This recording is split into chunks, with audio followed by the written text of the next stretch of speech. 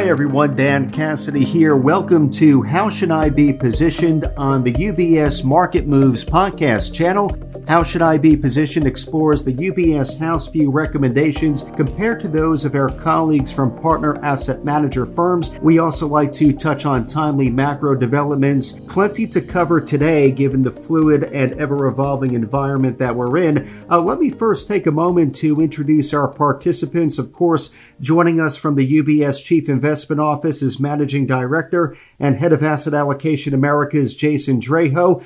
Glad to welcome back to the podcast as well, Joe Zeidel, Managing Director and Chief Investment Strategist for the Private Wealth Solutions Group at Blackstone. So Joe, Jason, it's great to be back on the mic with you both. I know a lot has happened since we've all been together, but plenty to talk about today and looking forward to our conversation. Welcome. Thanks, Dan. It's great to be here. Thank you very much, Dan. Absolutely. So perhaps we can begin big picture. So with that in mind, Joe, as we're now starting to think about 2022, the end of the year is quickly approaching. Can you begin by providing us with a high-level overview of your macro and market outlook for the year ahead? Well, thank you very much, Dan. I appreciate it. Thanks for having me back on today's podcast, and I'm looking forward to the conversation over the course of the next few minutes with you and with Jason. So just in terms of a starting point, I might offer this. My partner, Byron Wien, and I will publish our annual list of 10 surprises on January 3rd. This will be our 37th annual edition of the 10 surprises. I read it for most of my career as a researcher and an investment strategist. And then when I joined Blackstone 4 years ago, I was lucky enough to begin working on the 10 surprises with Byron. So I don't want to discuss specifics. I will have to wait until January 3rd when we release the 10 surprises. But, you know, in terms of a couple general comments, I'd offer the following. First, we're pretty positive on economic growth in the United States in 2022 and beyond. I would say it's going to be an uneven recovery globally, where I think there are significant headwinds that are building across Europe and many countries in Asia, and particularly some significant headwinds in China. But focusing on the U.S., I think there's a lot of reasons to be optimistic. And the one that I would cite, which kind of helps form our true north, is the general health of household balance sheets. And I think in 2022, we move into what will be truly a self-sustaining expansion. And when I say that, what I mean is I think we transition from government policy and transfer payments to, you know, the fundamentals of, you know, household and consumer balance sheets and spending that look pretty healthy. Now, a lot has been made about the government transfers. In recent weeks, there's been a lot of commentary about how as transfers have fallen, people have now used up most of their excess savings. But our confidence or our bullishness in the U.S. economy in 2022 really stems from the idea that wages, personal wages, which don't include government payments, this is earned income, has more than made up for the government transfers that flowed through fiscal policy in 2020 and into 2021. So if you just look at wages over the last 12 months, they're up about $885 billion. And compare that to government transfers, which were $187 billion. So private wages or earned income is growing at about 7 times the rate of government transfers. And since the beginning of COVID, the personal income has grown by about $1 trillion, which is more than the government transfers. So I say that because fiscal policy is likely to be lower in 2022 and beyond. It's likely to be dispersed over years instead of over weeks or months. But that doesn't represent the idea of a fiscal cliff. Households are making up for, what is our reduced transfers through personal income. And in a service-based economy like the United States, one person's spending is another person's income. And that ends up creating a virtuous cycle, a bit of a closed loop, if you will. So it gives us reasons for optimism. The last point I'll make before I stop and turn it over to Jason is that I would separate out our economic view from our market view. I think from a market perspective, we're relatively fully priced here. We've had record earnings growth in 2020 and 2021, record profit margins as well. but I think multiple expansion next year is going to be hard to come by, and profits growth is naturally going to slow because of more difficult year-over-year comps. We don't get the benefit of the reopening trades. So I think it's going to be a more challenging environment for market returns, even though the economy does quite well. Obviously, we worry about inflation, but I know we'll discuss that later. Thank you, Joe. And I know myself, including our listeners, always look forward to reading and hearing about the 10 surprises authored by yourself and Byron Wien. So more to come there. But thank you, Joe, for those initial macro thoughts and expectations. Jason, curious to hear your thoughts from the vantage point of the UBS Chief Investment Office when it comes to a general macro market outlook heading into 2022. Yeah, so since we were able to publish our outlook a couple of weeks ago, some of the narratives I can speak to and certainly some of the views, I think, the title of the report is A Year of Discovery. So the kind of discovering what will inflation look like, what will policy look like. It's also kind of one of the themes we see playing out is more of a tale of two halves, where we enter the first half of the year, still very strong U.S. growth, high inflation. But as we move into the second half of the year, expect that to moderate closer to sort of longer term trends. So there'll be different dynamics. I think as a result, the investment playbook will evolve over the course of the year. But I think the overall macro story is still quite positive of strong U.S. growth, well above long-term trend, like 4% versus 2%. The inflation concerns I think will moderate and maybe more than people expect currently. So I think that gives us certainly comfort about the overall risk environment. I think, like Joe, I'd say the returns we've seen this year for equities in the U.S. and globally, coupled with what we experienced last year, that's not sustainable. But even if valuations don't change, our outlook for earnings growth is around 11% for the S&P 500. So based on where the current market level is and our price target for the end of 2022 of 5,100 for the S&P, we're looking at like a total return of 10 to 12% in that range, which is a right on kind of the long-term average. It's a good year. So I think it's not as great as this year or the past couple of years, but it's still a kind of a good story. So I think we're constructive on the outlook. Obviously the recent news on Omicron adds a little bit of uncertainty. I think the market's digesting it. And even yesterday, with Powell's comments, the Fed chair, on terms of, their policy path suggests a little more indigestion the market has to deal with in near term. But I think ultimately that doesn't change the fundamental story. And I don't put out my own sort of 10 surprises. If I were, I think the one surprise that I would have on that kind of dovetails what Joe was describing in terms of a positive look on the economy, is that 12 months from now, if we're talking about what is the market dynamic, a lot of people might think it's, stagflation could be the concern. I think there's a decent chance, an underappreciated chance, that 12 months from now, we'll be talking about actually a very strong U.S. economy of good growth, this virtuous cycle, not just from the consumer, but also the corporate investment side and CapEx, and sort of the supply side of the economy being stronger than we've seen it really in a number of years. And that sort of fuels things. It also helps bring inflation pressures down. I've kind of, used the analogy that instead of being the 1970s of stagflation, what we could see is something more like the 1990s from an economic perspective of this kind of virtuous cycle, productivity growth, and technology really kind of, being able to deploy it in a way that's enhancing the economy.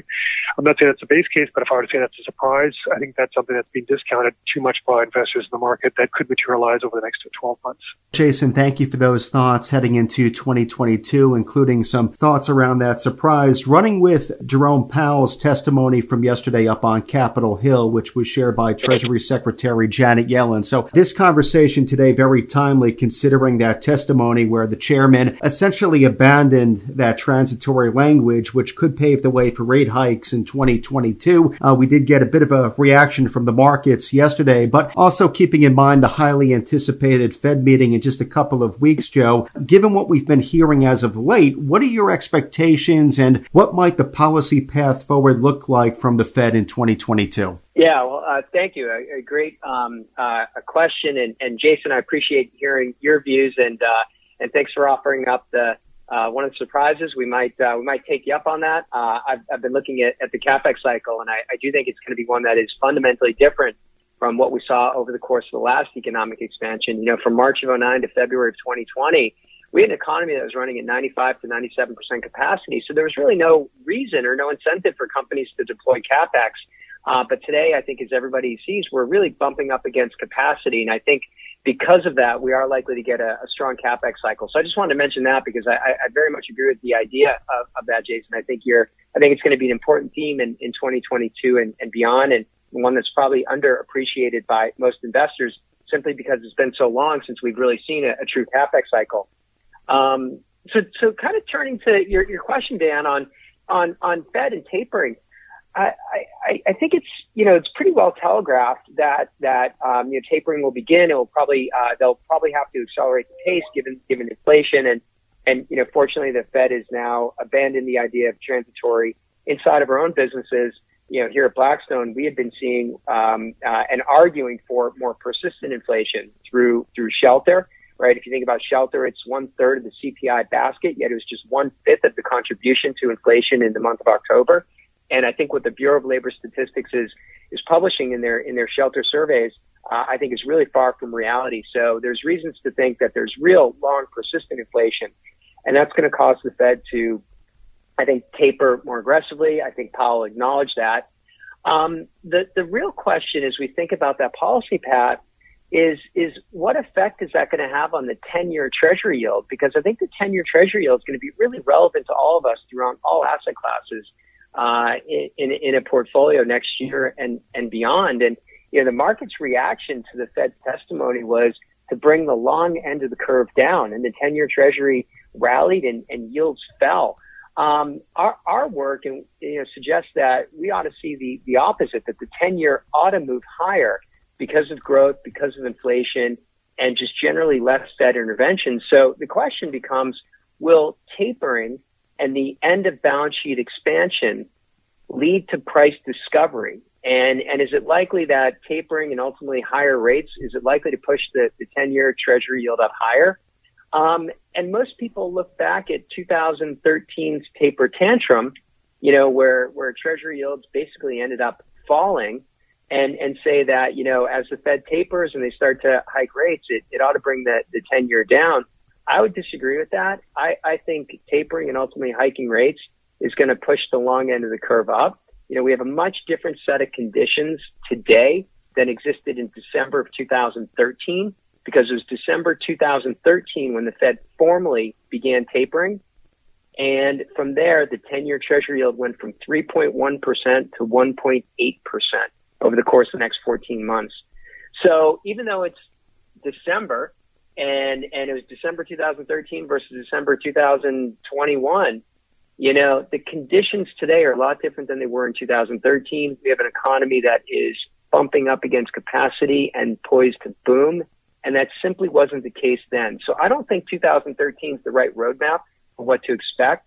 I think we're going to see yields grind higher even as the Fed tapers and ultimately hikes. Thank you, Joe. Jason, from the vantage point of the Chief Investment Office here at UBS, has anything changed in the way of the monetary policy outlook for 2022 in light of the commentary we heard from Fed Chairman Jerome Powell yesterday up on Capitol Hill? First, Joe, my surprise, I'm going to trademark that and I'll license to you if you like to use it so we can talk off the line.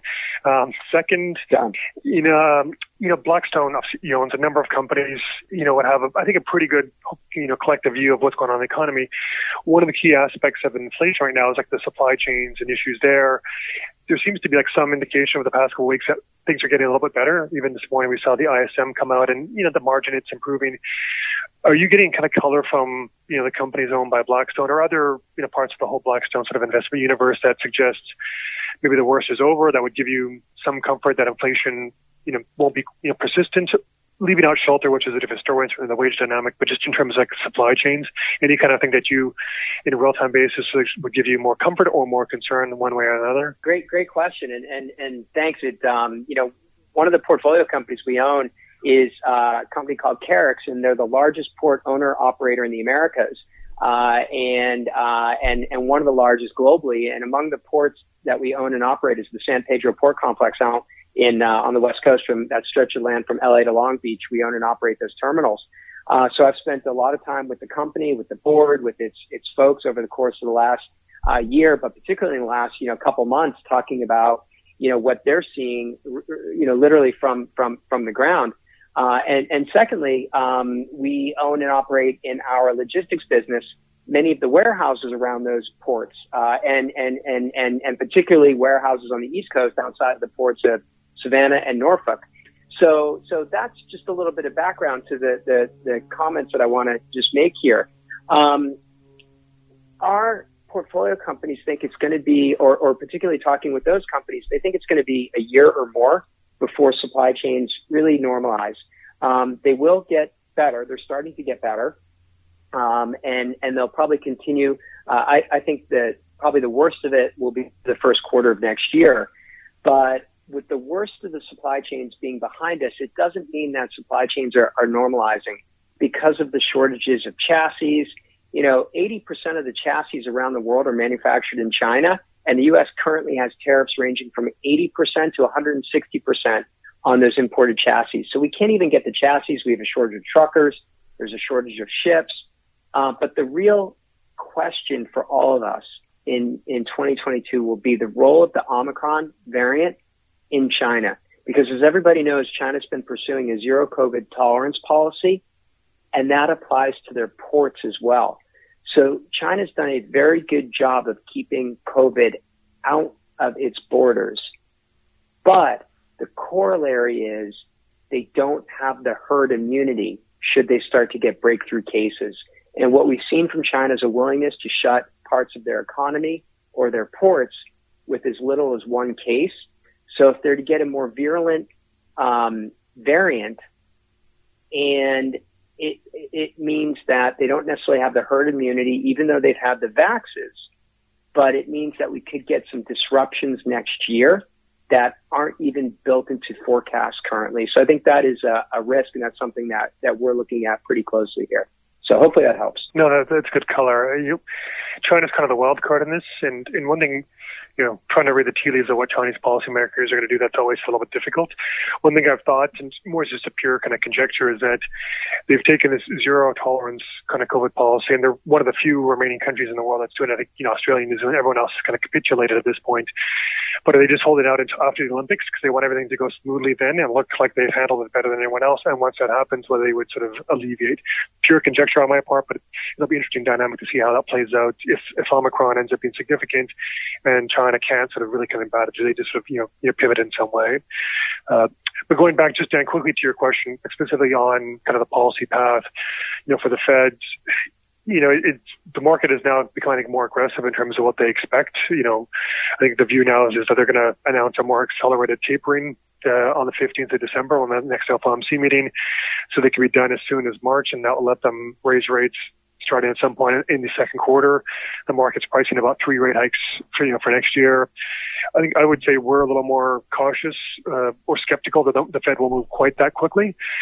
Yes, they're concerned with inflation, but there's just a lot of uncertainty in terms of how growth could be impacted by Omicron, how much inflation could moderate starting the second quarter, because we know just from a mathematical year-over-year base effect that it's going to drop starting with the April CPI numbers. So when we get it in early May, we know inflation is going to decline. How much? I think that's the open question. So if you're Jay Powell, if you're the FOMC committee, do you want a few more months before you really kind of start to assess it and start to raise rates, significantly?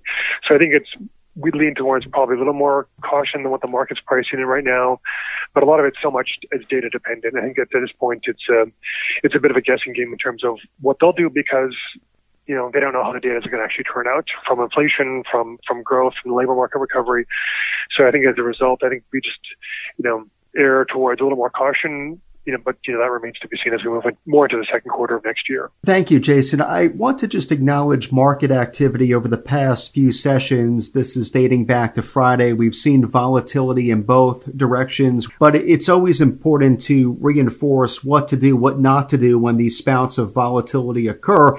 Timely to do so today, but with the policy changes, the continued uncertainty around COVID-19, the variants, Joe, in mind, what do you expect near to medium term with respect to potential market volatility, and what might be some do's and don'ts for investors when we encounter these periods? Yeah, great question. I think we will see more market volatility as we transition from liquidity to fundamentals. And it's something I had mentioned just a couple minutes ago at the beginning of the program, but the idea of us being in this liquidity-driven bull market really goes back to the great financial crisis when we exited that in 2009. We exited it with interest rates zero, with quantitative easing, QE1, QE2, Operation Twist, QE Infinity. And basically, for the last 12 or 13 years, we've lived in an environment where the Fed was providing basically unlimited liquidity And the market began to look at the Fed as a risk manager, managing downside risk. And the Fed could provide the liquidity and manage the downside risk because the Fed never had to worry about inflation. Now, I think the tables have turned because the Fed is clearly having to fight inflation. I think Jason brings up a terrific point about how inflationary numbers will moderate beginning the second part of next year or after May, just given the year-over-year comps. They become a lot more challenging. But I wouldn't confuse, falling year-over-year inflation prints from the activity that's happening beneath the surface, because we see shelter costs going up. Shelter is the largest component of the CPI basket, and that plus wages, I think, will continue to put upside pressure on inflation, even though you'll get a lot of volatility in the numbers. So going back to my point about the Fed is this: in an environment where they undershot inflation systemically, they could be the risk manager, they could be the provider of liquidity. But now, I think as inflation becomes a problem, the Fed's not going to be that active downside risk manager, and that's going to lead to more volatility. So it harkens back to the idea of that Fed put and what happens to the markets when we are tapering and ultimately, hiking rates and ultimately shrinking our balance sheet. And you get volatility knowing that the Fed is a little bit constrained because they can't just step into the markets to mute that volatility, because they've now got another fight to fight, right? They've got to fight that inflation fight. So I think it's going to drive more volatility in the markets, and that will probably lead to a change in leadership. And I think we'll see that. I think we'll see, your big speculative, most speculative tech companies, being pretty challenged, simply because as the discount rate goes up, as interest rates go up, the cost of that speculation goes up as well. It's a lot more expensive to hold long duration assets that don't produce free cash flow in an environment where interest rates and inflation are going higher. So I think we're going to see some more volatility, and I think we'll see a change in leadership. Thank you, Joe. Jason, what about your thoughts in the way of an outlook for volatility near to medium term, as well as any guidance when it comes to investor behavior or response? Well, I'll add a little bit to what Joe had said, because I think, we're experiencing now an environment that we haven't in at least a decade, and arguably you could say like almost 20 years, which means for many investors, they've never really experienced investing in a inflationary environment in their professional career. So not only is inflation higher, but when inflation goes higher, the kind of the volatility around it is also increases. It's sort of a natural byproduct that you can get swings from like 4 or 5 or 6% as opposed to pre-pandemic. The question was volatility, or was inflation 1.6% or was it 1.8%? These are not, going to really kind of spook the markets one way or another. When you have higher inflation kind of volatility, that tends to lead to higher interest rate volatility. We've seen that pick up quite significantly in recent weeks, more at sort of shorter term interest rates, like 2 or 3 or 4 years or 5 years, as the market's responding to having to price in perhaps a more aggressive Fed. That kind of interest rate volatility, because it's sort of the baseline, for so many asset classes, as Joe alluded to, that it's like your opportunity cost. As that kind of rate goes up, it's going to have impact that cascades through other asset markets, equities, credits, commodities. And what we've seen this year is, kind of periodic spikes in volatility. It's been a relatively calm year. If you just look at the S&P 500, it hasn't been a straight line higher. There's been some pullbacks here and there, but it's pretty consistently kind of been moving higher. If you look at the volatility measure, like the VIX index, there's been sort of spikes in May, June, September, now just in the past week. Each of those either corresponded with an FOMC meeting, like a Fed meeting, whether maybe they became a little more hawkish than expected, or inflation data exceeded expectations, and suddenly the market realized the Fed has to get more aggressive. So it's not just a level of volatility that's higher, but I think, we're kind of characterized by a market that is going to experience kind of periods of spiking volatility, kind of, the volatility will rise every now and then. And that's been the case this year.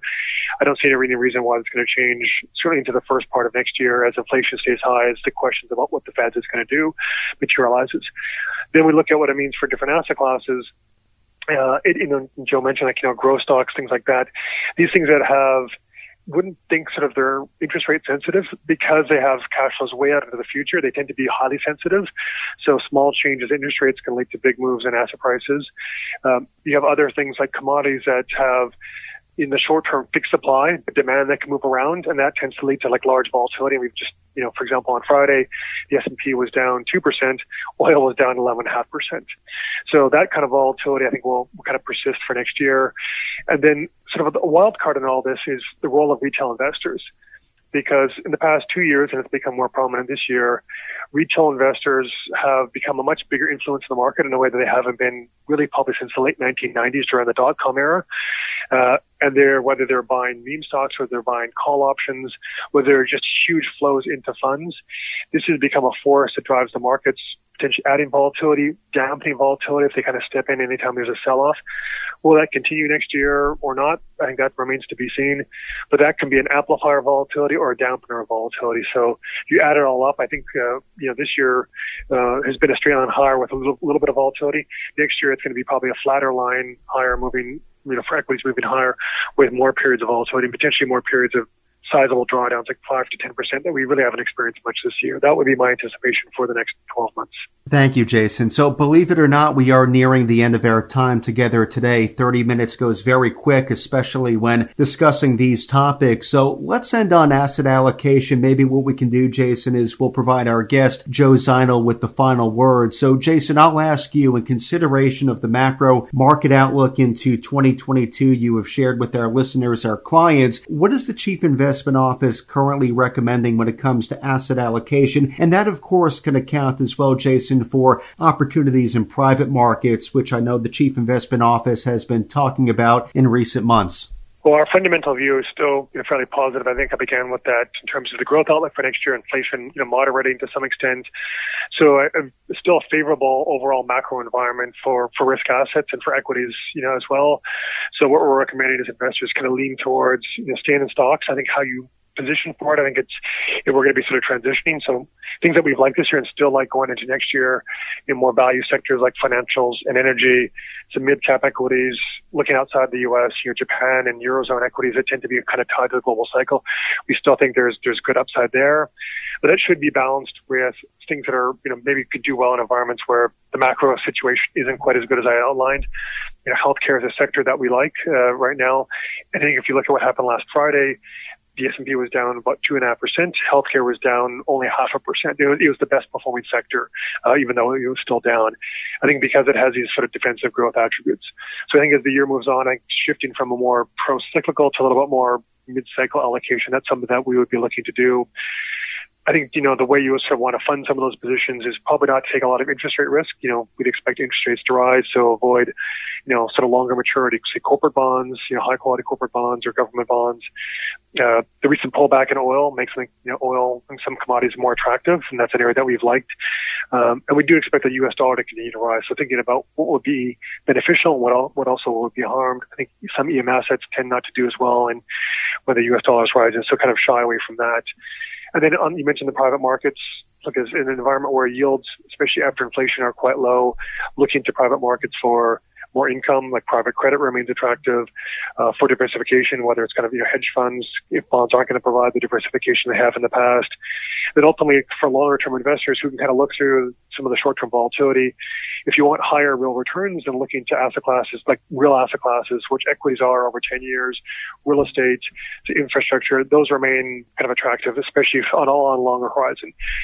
And the one advantage of, frankly, of private markets is that, going back to the volatility point, because you're not looking day to day and even minute to minute, like how things are fluctuating, even though implicitly maybe the values are moving around as much, you tend to get to focus less on the volatility. You can focus more on the underlying sort of fundamentals. And I think that just as an investment strategy, that provides some sort of benefit of not seeing the sort of daily mark-to-market adjustments. So in a volatile environment, there is just that pure optics and sort of, psychological benefit of going into private markets as well. Thank you, Jason, for those takeaways and considerations. Joe Zinel, I'll provide you the final word. If you can take a few moments to walk our listeners through your thoughts when it comes to asset allocation heading into 2022, including any thoughts on the private markets, whether it be private equity, real estate, credit. Any thoughts there, Joe? Well, thank you very much. I appreciate the opportunity to have the final word. And again, I want to thank you very much for having me on today's program.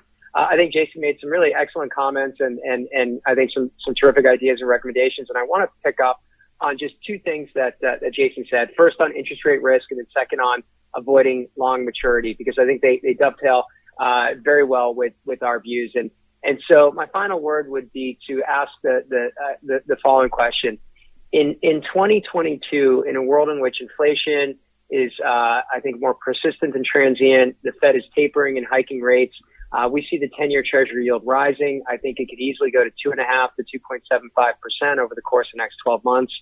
And so I think the important question for all of us is going to be, is every asset in our portfolio going to either, number one, benefit from a higher 10-year Treasury yield, or number two, hedge against it? And I think that's going to be one of the most critically important questions that we ask. And I think all of the assets in a portfolio are going to need to be judged through that lens. It's a new world for most investors. We've been in a secular bull market for treasuries for basically the last 40 years. And that was from September 1981 until August of 2020, where the 10-year Treasury yield went from 15.6% in 1981 to 50 basis points last August. And I think we're in an environment where rates are going to back up, and we're going to see the 10-year Treasury yield move secularly higher. That will drive a different set of winners and losers across all assets. So I think the duration management is going to be critical, not only in fixed income, where duration is a relatively simple concept. It means you're going to want floating rate. You're going to want to be, take advantage of opportunities in private credit, and other forms of fixed income that have the ability to reset rates higher. But you're going to want to shorten duration in real estate, where if you think about shorter duration real estate, that would include things like multifamily, where you can reset your rents annually, hotels, where you can basically reset your rates virtually daily, logistics, where our warehouses have an average lease of about 3.5 years. So you're going to want short duration in fixed income, in real estate, and forms of real estate that have the ability to increase their yields through shorter duration holdings, and then shorter duration in equities as well. And that means avoiding some of the most speculative pre-revenue, pre-earnings type companies whose cash flows are weighted toward the distant future. I think growing free cash flow across all assets of a portfolio will be king in 2022 and beyond. So with that, I'll stop there. And again, thank you for having me on today's program. Well, Joe Zeidel of Blackstone, Jason Draho of our UBS Chief Investment Office, always enjoy catching up with you both and hearing your current thinking when it comes to the macro market environment, and always value your recommendations and thoughts when it comes to asset allocation. A lot of valuable takeaways here. So I do wish you and yours both a happy and healthy holiday season. Looking forward to picking back up with our conversation in the year ahead. Though, Joe, Jason, thank you again for your time today and for spending time with our clients and our listeners. Appreciate it. Well, thank you, Dan, and thank you, Joe, for joining us. Hopefully, maybe next time we could all be done in person. Looking forward to it. And again, today we've been joined by Jason Draho, Managing Director and Head of Asset Allocation Americas with the UBS Chief Investment Office, as well as Joe Zeidel, Managing Director and Chief Investment Strategist for the Private Wealth Solutions Group at Blackstone. How Should I Be Positioned is part of the UBS Market Moves podcast channel, which is available where podcasts are found, including on Apple Podcasts, Spotify, TuneIn, Stitcher, and Pandora. Visit ubs.com/studios to view the entire podcast offering, as well as the new UBS Trending video series. From UBS Studios, I'm Dan Cassidy. Thank you for joining us. UBS Chief Investment Office's investment views are prepared and published by the global wealth management business of UBS AG or its affiliates. The views and opinions expressed in this material by external guest speakers are those of the author, speaker, and are not those of UBS, its subsidiaries, or affiliates. Accordingly, UBS does not accept any liability over the content of this material or any claims, losses, or damages arising from the use or reliance of all or any part thereof. This material has no regard to the specific investment objectives, financial situation, or particular needs of any specific recipient and is published for informational purposes only. For a full legal disclaimer applicable to the independent investment views produced by UBS, please visit our website at ubs.com/CIO-disclaimer.